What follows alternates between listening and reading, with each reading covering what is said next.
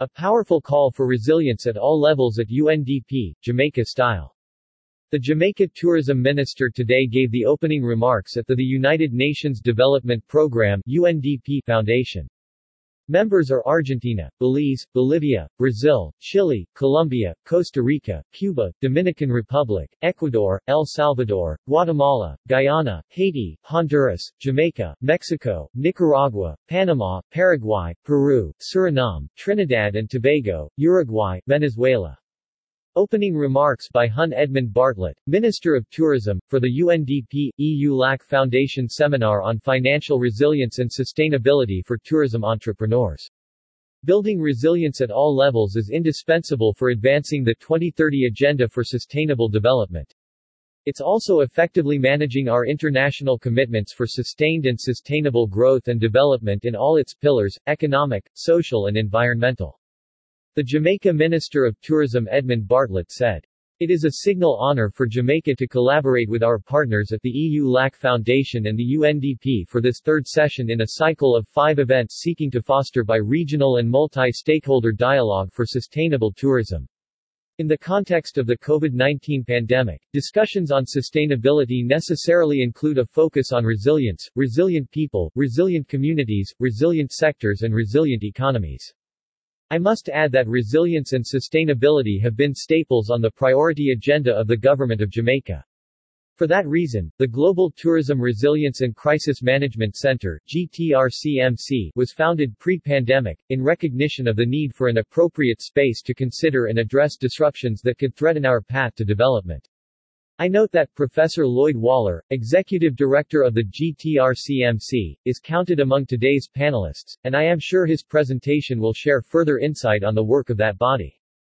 Today's focus on financial resilience and sustainability for entrepreneurs, and I would want to stress micro, small and medium-sized tourism enterprises (MSMTEs), is an important element within the broader discussion on bolstering our systems, processes and people for recovery and growth.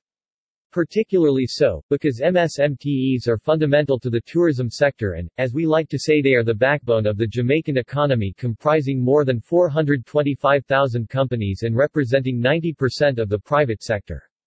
Early in the pandemic, the Jamaican government recognized the need to enable and support this vulnerable sector for their survival and, by extension, the survival of the sector and economy.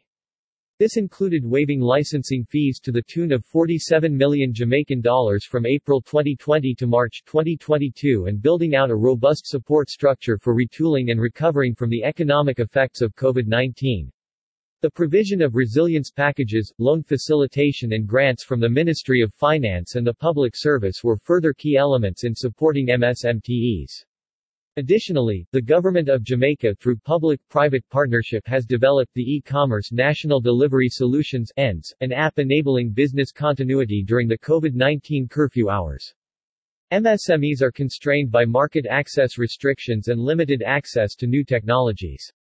Further, they are often ill-equipped to respond effectively to disruptions due to inadequate liquidity, limited access to finance and scale, which influenced the government's response for entrepreneurial support. Notwithstanding these challenges, there are significant opportunities for entrepreneurs in terms of e-commerce, formalization of their activities and development of business continuity plans which augur well for building their resilience to traditional and emerging exogenous shocks. Entrepreneurial and financial resilience requires businesses to be agile, innovative, dynamic and to adopt transformational behaviors and actions for a sustainable model. A huge deposit of resilience is also found in people, our workforce, specifically a skilled and healthy workforce. To this end, as businesses invest in their systems and infrastructure, so too must they invest in their people. As a small island developing state, Jamaica appreciates the high value of collaboration and international cooperation in advancing sustainable development goals.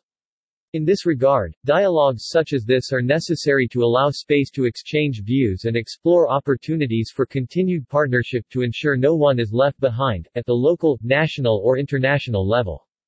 I look forward to the outcomes of these sessions, and I call on the organizers and participants to go beyond the usual outcome document to practical projects and engagements of mutual interest and benefit for our people. Thank you for your attention.